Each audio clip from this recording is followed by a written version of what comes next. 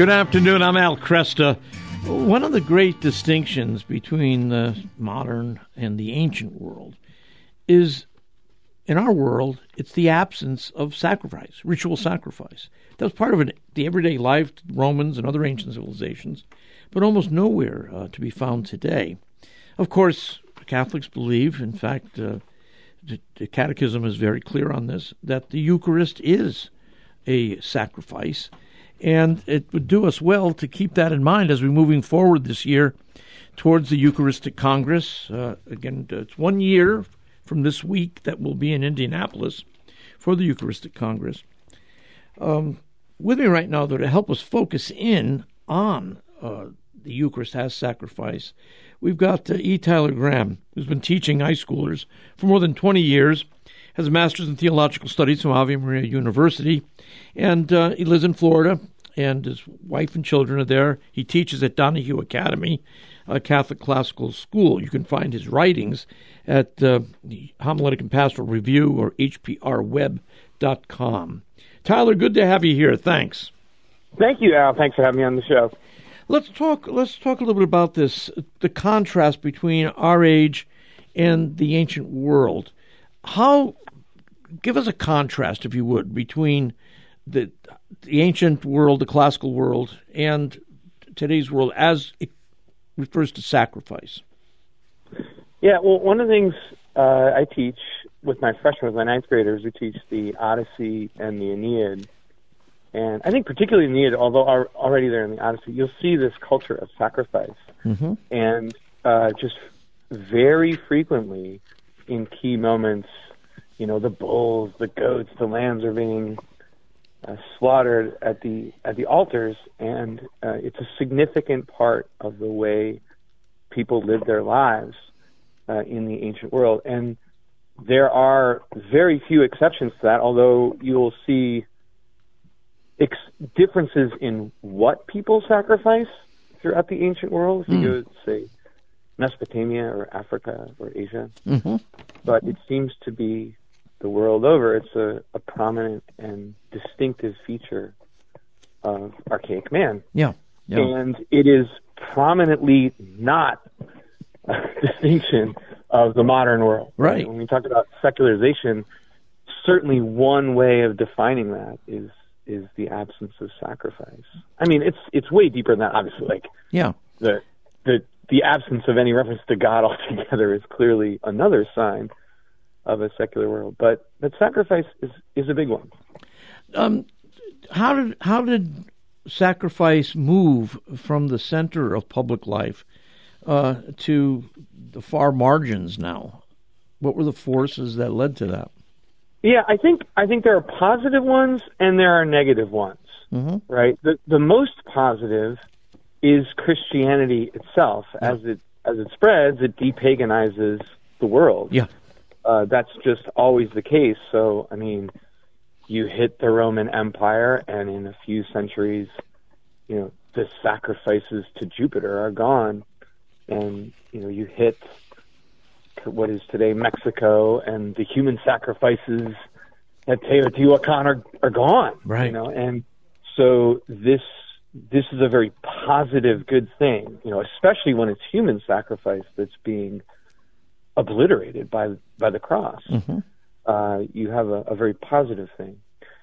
I think the negative forces would be something maybe that, around the Reformation, you're going to start to see a kind of disintegration between the lived experience of the church and ritual and the faithful, right? So something like a private interpretation of Scripture, a worship that's strictly around the Bible, mm-hmm. and a kind of priesthood of all believers.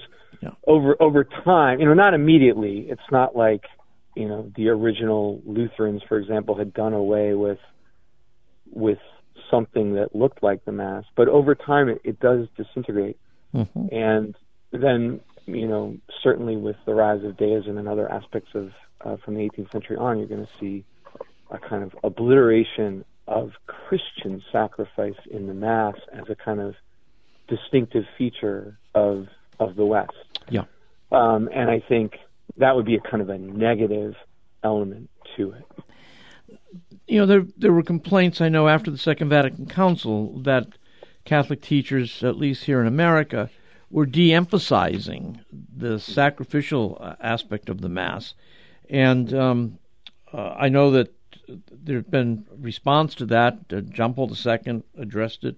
Certainly the Catechism of the Catholic Church addresses it too, to restore the centrality of sacrifice to the Eucharist. What are some of those interventions, you might say, in the Catholic world that have helped us push back and try to restore the centrality of sacrifice? Yeah, I mean, I would take up that word emphasis, and I think the beauty of Catholicism is its principle of both and. So, yeah. Yes, you will have places where the emphasis on the feast and the gathering is there, and a de-emphasis on sacrifice, which won't necessarily be theologically inaccurate. Right. As long as there's an embrace of the both and. Sure. But yes, it may also be pastorally a bad idea to de-emphasize sacrifice in certain cases, especially, I would say, if you're losing a sense of the reverence of the Mass. The word sacrifice comes from to make holy. Yeah. And you're losing a sense of the holiness of the Mass. It's not that a feast and a gathering in charity and communion cannot reflect the holiness of God, who is love. However, there is a certain element of holiness as kind of separation, as union with God, that the word sacrifice perhaps can bring out more than collective gathering and feast can. So that would be kind of my first way of answering. Go ahead. More questions in that area? Or? Yeah. Well, I think, again, you address modern attitudes toward sacrifice. So we're living in a culture that has lost, again, the ancient emphasis on sacrifice. But in our own generation, we have a tremendous emphasis on comfort. So the idea of sacrifice is like, why? Why? Well, yeah, I'll sacrifice for my kids a bit, but dude, I don't understand. Sacrifice is something I do when I have to. It's not. Yeah. It's not something. Oh, you're spot on. Okay, so there you go.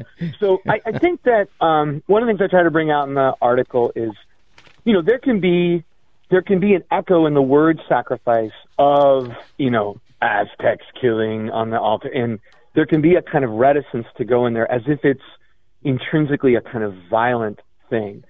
So one of the things I say as a pastoral response to that is, look, Christ, he sacrifices in self-sacrifice in a way that is not embracing violence. Like, he allows our sins to kill him. Yeah.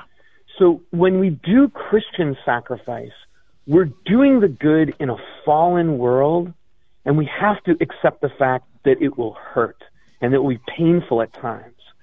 And so, yes, resurrecting the word Christian sacrifice is extremely important for countering a culture of comfort. You're 100% right. And my wife loves to quote that line from Pope Benedict XVI. Like, you were not made for comfort, you were made for greatness. Yeah. And that, like, what does that mean? That means that you have to enter into a lifestyle that is ordered to the good, even when that brings discomfort. And that word is sacrifice. Yeah. Yeah. When we talk about the Mass as an unbloody sacrifice, how does that, I guess, obviously we do have some clear idea what that means, because we know that Christ, the sacrifice on Calvary, was once for all, and that the Mass itself is a representation of that sacrifice, but in an unbloody way. How do we keep alive the reality of sacrifice, Yeah. when in fact we're not shedding blood, right? I mean, Yes. that blood was shed, so it seems Yeah. distant. So, yeah, go ahead. That's a big part of what I'm trying to do with the article, and I think that's an excellent question. I say, look, what do you make of this? It's an unbloody sacrifice of the blood of Christ, right? So, is that a contradiction? No, it's not a contradiction. It's a paradox we need to kind of wrestle with over time. And theology, which is faith seeking understanding, is trying to wrestle with that. And I think, first of all, it's important to realize Christianity, not only does it de-paganize the world, it also, in doing so, rewrites or sort of definitively answers what perfect sacrifice is supposed to look like. And again, one way of looking at that is it moves from sacrifice of the other to sacrifice of the self. But even more, it's important to realize the crucifixion is not a suicide. It's not like Jesus is saying, I'm going to kill myself now as the victim. Again, it's our sins that kill him. So he really is ending a certain element of sacrifice and bringing about a kind of new way of understanding it. And so when the Mass allows us to kind of think through those terms, the unbloody sacrifice, it's allowing us to say, all right, we are called to live lives that are not ordered towards shedding blood. But we must accept the fact that because we live in a fallen world, our blood might be shed by others. Mm-hmm. Right? And so, I think that every time we go to the Mass, we have this choice. Do I want to sacrifice Christ like Caiaphas did? Or do I want to enter into his self-gift of nonviolent love and enter into a new form of sacrifice? Very good. Tyler, hold it there. We're going to take a break. We'll come back and continue the conversation looking over the centrality of sacrifice to the Eucharist. My guest, Tyler Graham, teaches in Florida at the Donahue Academy, Catholic Classical School. I'm Al Cresta.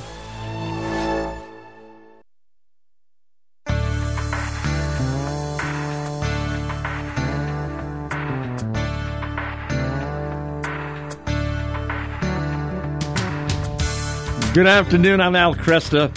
With me is Tyler Graham, who teaches at Donahue Academy, a Catholic Classical School in Florida. And his writings can be found at hprweb.com. We're looking at a piece he did for Homiletic and Pastoral Review titled Sacrificing Sacrifice, which is May of this year. And talking a little bit about, again, trying to focus in on the centrality of sacrifice in the Eucharist. And there's this passage from the book of Hebrews, chapter 12, verse 3.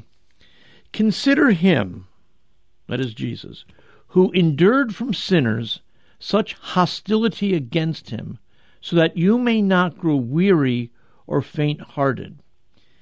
In your struggle against sin, you have not resisted to the point of shedding your blood. And then, actually, there's quite an extended passage here where the author of Hebrews goes on to talk about the discipline that we can expect from a loving Father. But I want to focus in on this passage. Consider him who endured from sinners such hostility against himself. So Tyler, when we think of Christ's sacrifice, we can never lose. I mean, we think of him offering himself up, but we should never lose this sense that his death, his killing, didn't come from him. It came from outside. Yeah. I think one of the things I bring out in the article is what an unusual priest this is. He prays that the cup will pass. Yeah. I mean, think about Gethsemane. What kind of a sacrifice is this? This is your high priest. Yeah. Praying that his cup will pass. And again, not taking the knife to the victim, which is himself. Like, Yeah. he doesn't do that. And so when we hear that, it really is important to realize that the church is saying, yeah, the shedding of blood is coming from something else. But because he freely chooses it, we can also say that he sheds his blood, but we say that, and that's the self-sacrifice. But we say that understanding that this is the consequence of living in a fallen world. He's the redeemer of man, right? Why do we need to be redeemed? Because we're sinners. And that redemption means at some level he has to enter in to the consequences of our sinfulness, Yes. which is that we sacrifice others. Like, that's the face of our original sin. And he enters into it and says, I will let that fall on me and cancel it out. Yeah. Yes. And then we have a choice now. Are we going to keep doing that, keep sacrificing others, or are we going to enter into Jesus and experience this entire new way of living a life of being made holy, of sacrificing, which is allowing other sins to fall on us, but not participating in them? Share with us your insights onto this, the irony that Caiaphas is the high priest who wills the sacrifice of Jesus. Yeah. Yeah, I mean, again, like, every Catholic priest needs to be thinking through that. And then we we have a share in priesthood through baptism, right? Yeah. So we have to think through it too. Although, there's obviously a distinction there when we hear in the Mass, my sacrifice and yours, right? There's a different level there between the priest and we, the laity. Mm-hmm. But it's the same fundamental element there of the gospel showing us that all the priests from antiquity, in a sense, are really still ordered towards this sacrifice of the other. Right. And Caiaphas is kind of the one who gives expression to the sort of darkest face of the whole thing. It's better that one man die than that the nation should perish. Let me as high priest tell you who we will be sacrificing. Yeah. It is this one who calls himself Christ. And that sort of brings together all the forces of the world given over to sin. And Jesus, letter of the Hebrews that you quoted, Jesus who is now our high priest, is inaugurating now an entirely new way of being priests, right? Totally the opposite of Caiaphas. What do you make of Hosea 6:6? Jesus says, if you had known what these words mean, I desire mercy, not sacrifice, you would not have condemned the innocent. Yeah, I really enjoyed a passage from Father Cantalamessa.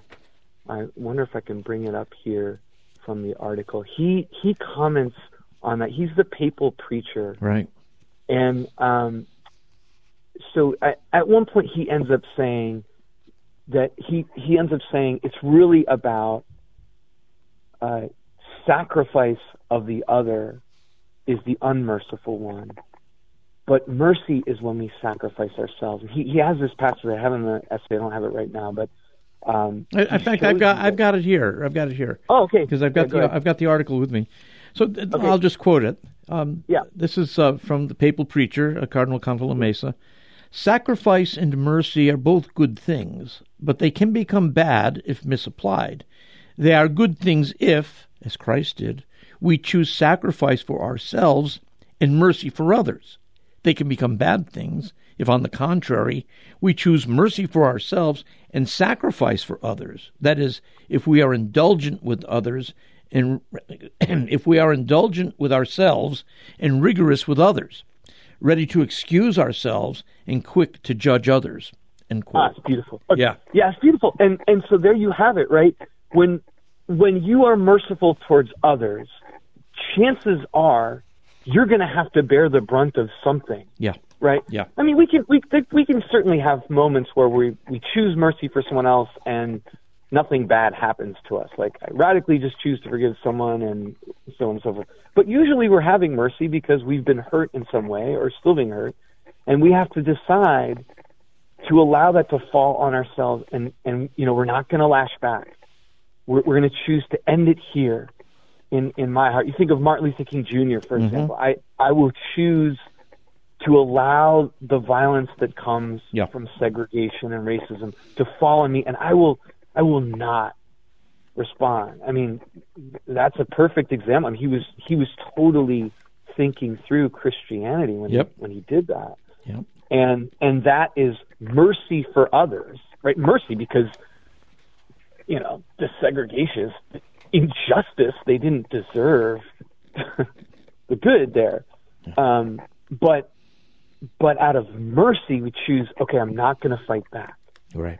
And so I have to sacrifice myself. Like, it falls on me. On the contrary, if you're going to choose to be unmerciful towards others, right, or just be merciful to yourself, like you were saying earlier, like live the life of comfort, chances are you're going to start sacrificing them. And I think somebody else will be sacrificed. Yeah. Somebody will be sacrificed for my comfort. Yes, something will. Yeah. And, I brought that up, that's, the darkest face, that's kind of the culture of death, right? I mean, we have... It is. To some extent, the unborn and the elderly are sacrificed at the altar of comfort or mercy for ourselves. And so, there's kind of a reminder there of how bad it can get. You've got a wonderful sentence here that I'll just read because I like it. I like the way it rings. Wherever sacrifice actively draws the blood of another, we sense that something unmerciful is at work, something opposed to the kingdom of God inaugurated by Jesus Christ, the one who gives his life that none others would need be taken. I think that's great passage. Yeah. Yeah, I mean, and I think, and that goes back to our discussion of the unbloody sacrifice, right? It's like from the very beginning, the Mass is trying to teach us, let's not draw the blood of another anymore. Let's not do that anymore. And there's something there that Christianity has, not only depaganized the world, but it's informed us into thinking about how we treat others and how we gather together either against them, in scapegoating and drawing blood, or how we choose to resist that, even if it means that violence will kind of fall back on us. Yeah. Do you think that there's a renewal of interest in the Mass as sacrifice these days? I don't know, Al. I live in Ave Maria, Florida, so I'm kind of a weird guy. You're kind of insulated there, yeah. Everything is great with Catholicism here. So I think so. I don't know. I don't know. I think these things, they pop up here and there, and I think wherever you find people who want to implement what the church is teaching, maybe they start from the catechism and they start to read the catechism and they say, it's a sacrifice.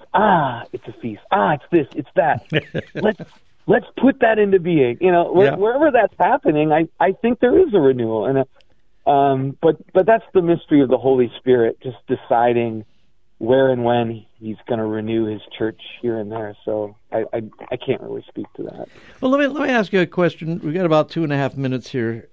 This goes to debate among Catholic theologians, and that is René Girard's approach to the problem of Christian sacrifice.